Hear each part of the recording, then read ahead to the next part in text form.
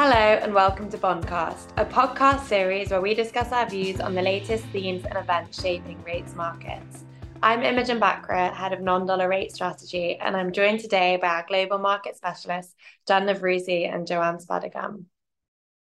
All right, Imogen, without further ado, you've been seeing a lot of clients in London this week, a lot of travel, a lot of conversations. What were the main takeaways from interactions with our clients? Yeah, we took advantage of what we thought might be finally a quiet week in markets, and obviously following the kind of major central banks to talk to our clients, catch up with how our views kind of compared to theirs. For me, I think there were three key takeaways really that came out of our conversations. The first is that we are definitely at the more hawkish end of the spectrum when it came to BOE expectations.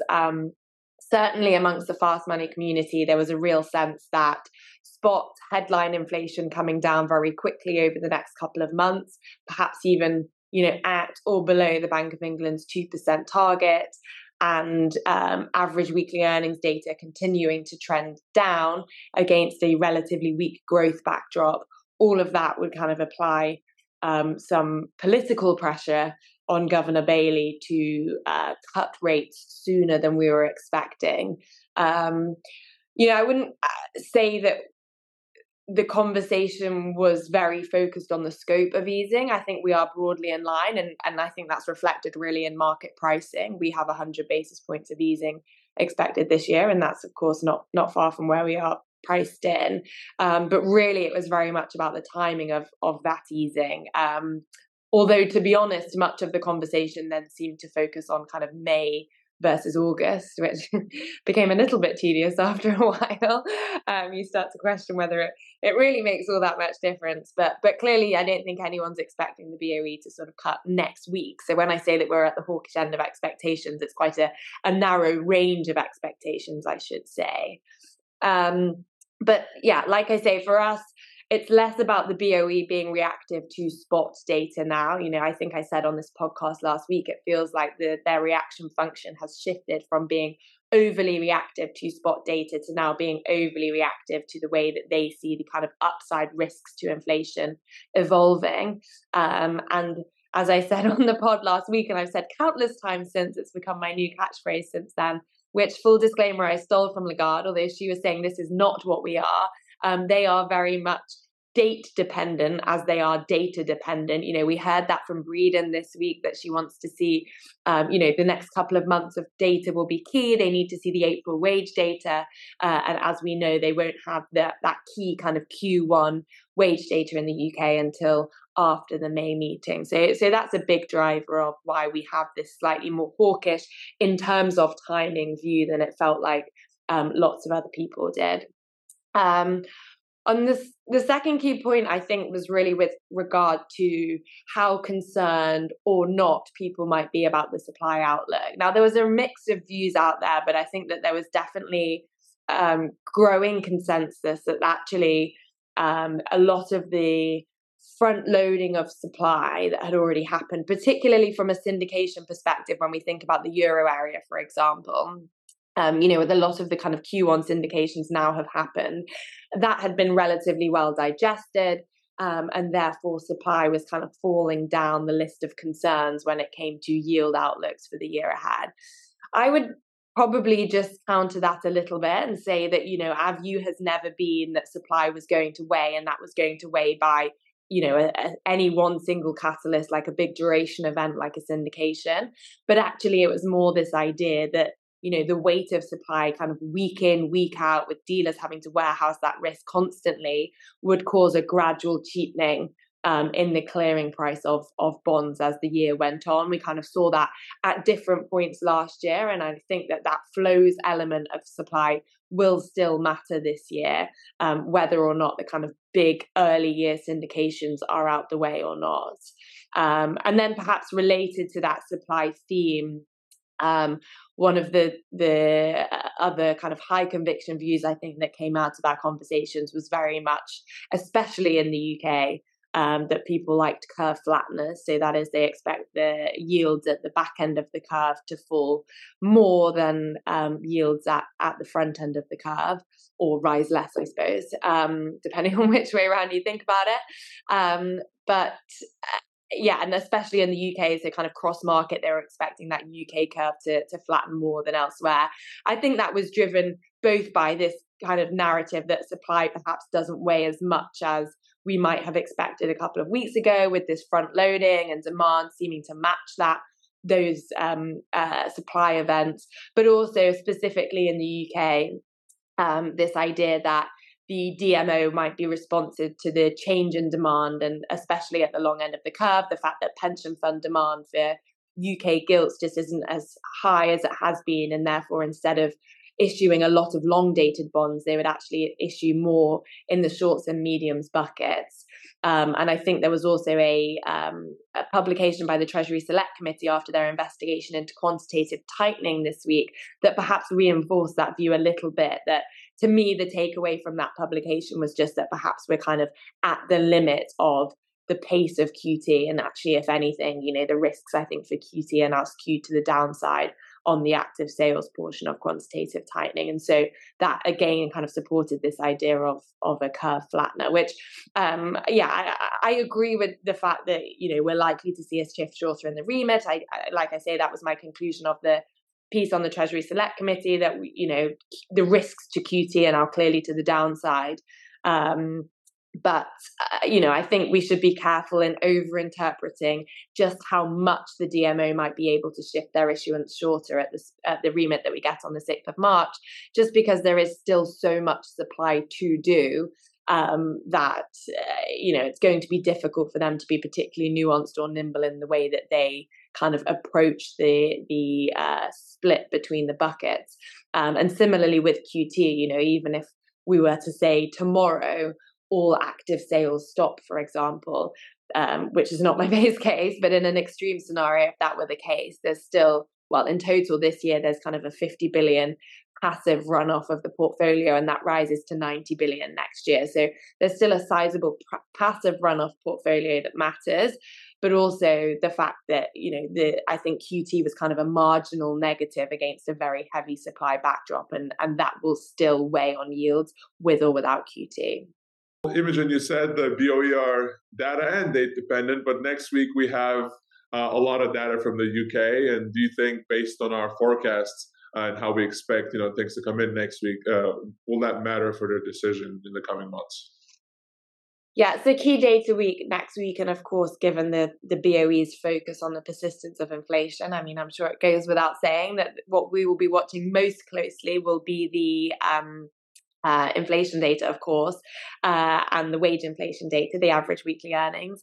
A little bit of interest as well in the ONS revised labour force survey data set, but it's hard to place too much weight, I think, on what that data set tells us, given the uncertainty that has, or the difficulties in the data collection that has surrounded it over the last couple of months. So our focus very much on inflation, and within that, of course, core inflation, and then the average weekly earnings data. Inflation we expect to tick up again marginally. I think this is really driven by base effects and has been quite well telegraphed. In fact, Bailey referred to the fact that we might see another tick up in inflation this month in the monetary policy report last week. So I don't think that should be overly, or I don't think the market is likely to overinterpret what that might mean for the Bank of England's reaction function. On the flip side, we expect average weekly earnings to show another sizable decline.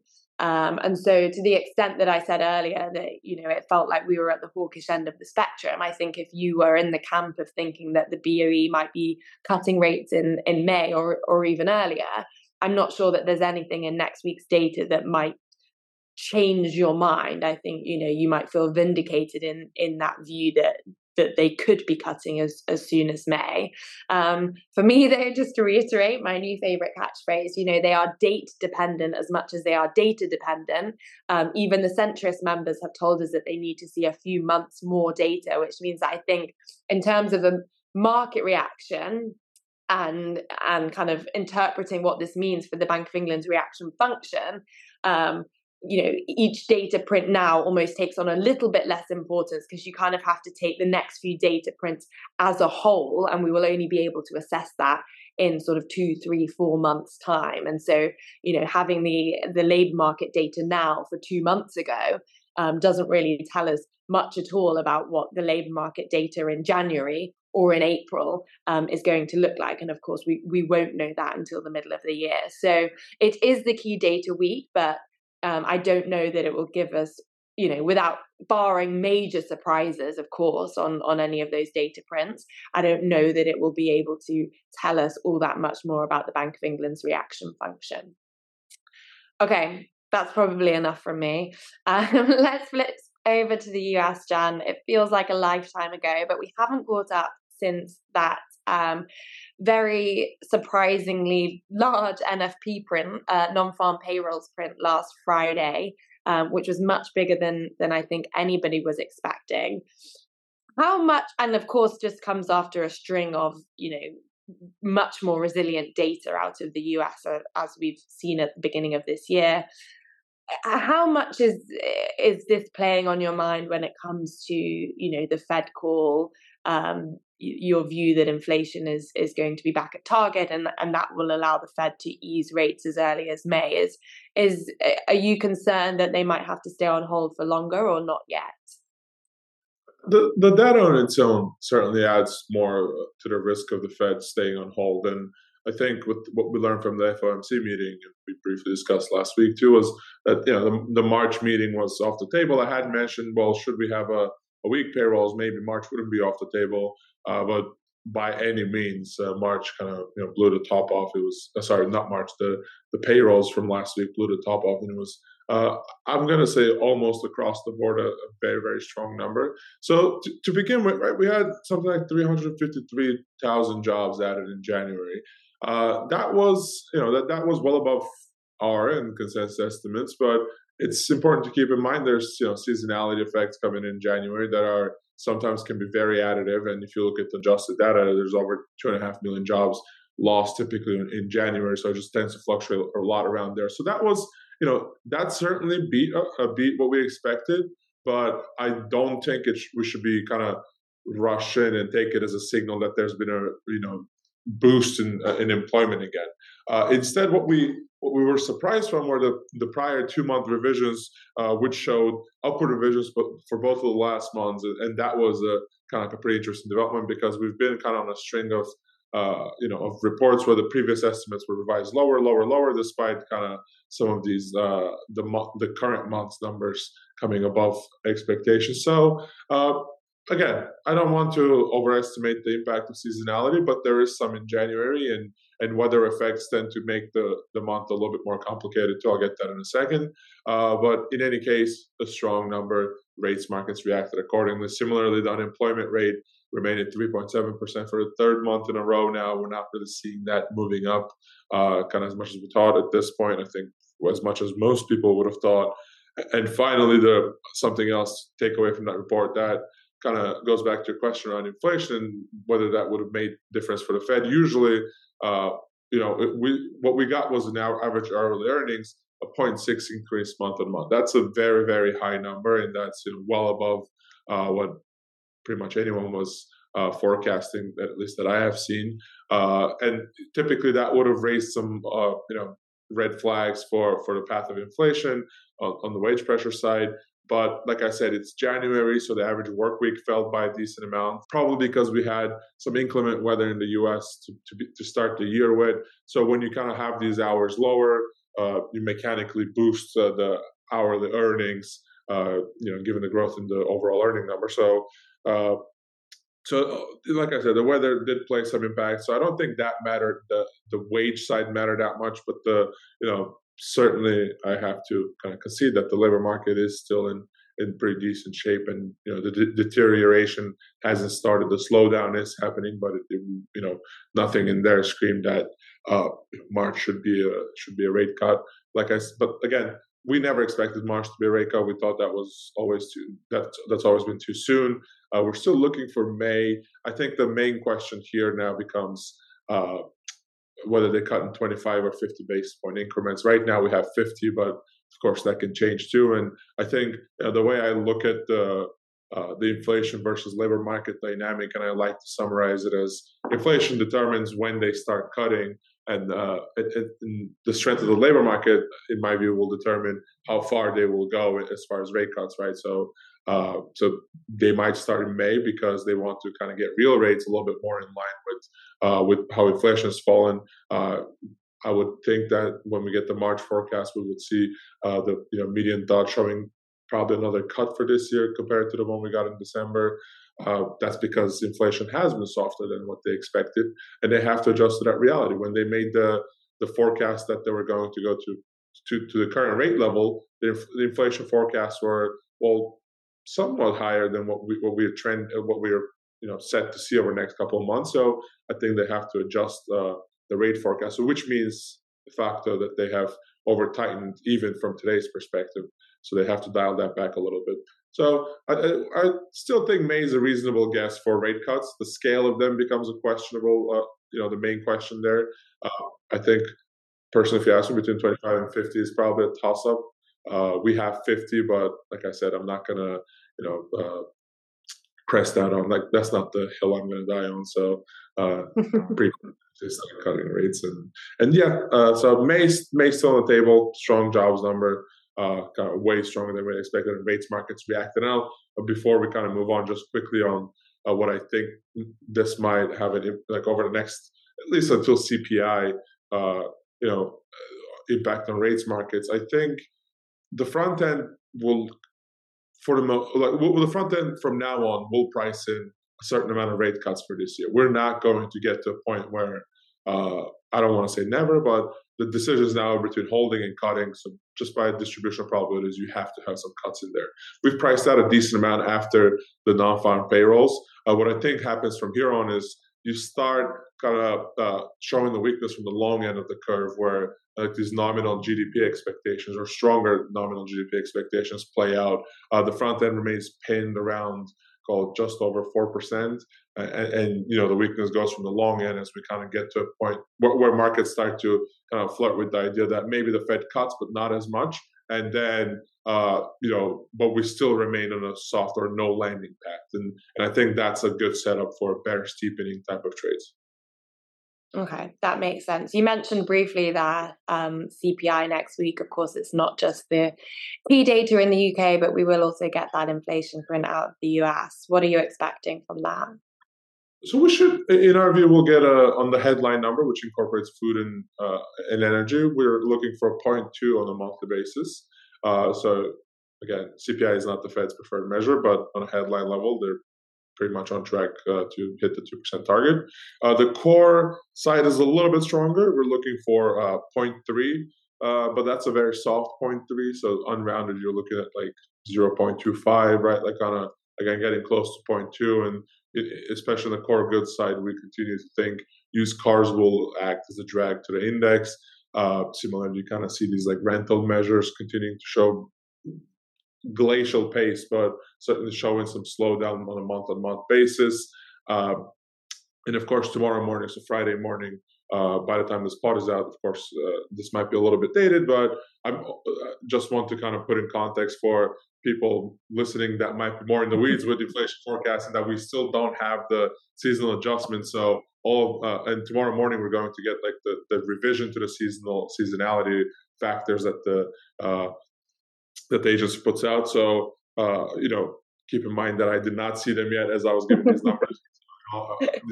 3 is a seasonally adjusted number, and that might change a little bit tomorrow morning. But so far, this is what we have, which I think is, if we do get the 0.25 as we expect, or even if it slips into 0.2, I think that's a pretty satisfactory number for the Fed. Okay, so all on track still. Right, let's talk Europe then, Joanne. You were, of course, with me this week, seeing lots of clients. I kind of went through the key takeaways on the UK side. Is there anything that you want to add on the European side? Yeah, so on the European side, I think there were 2 key takeaways on the ECB. The first question we had a lot when we were doing these rounds later last year, when we had switched our ECB call to March, was whether we had thought that the ECB could cut ahead of the Fed.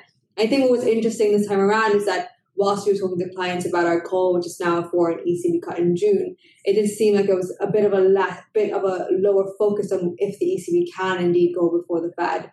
Just noting that the ECB's picture looks fairly weak, with inflation in the euro area basically at 2% in our forecast for the middle of the year, and with growth data as well in Europe being a little bit weaker.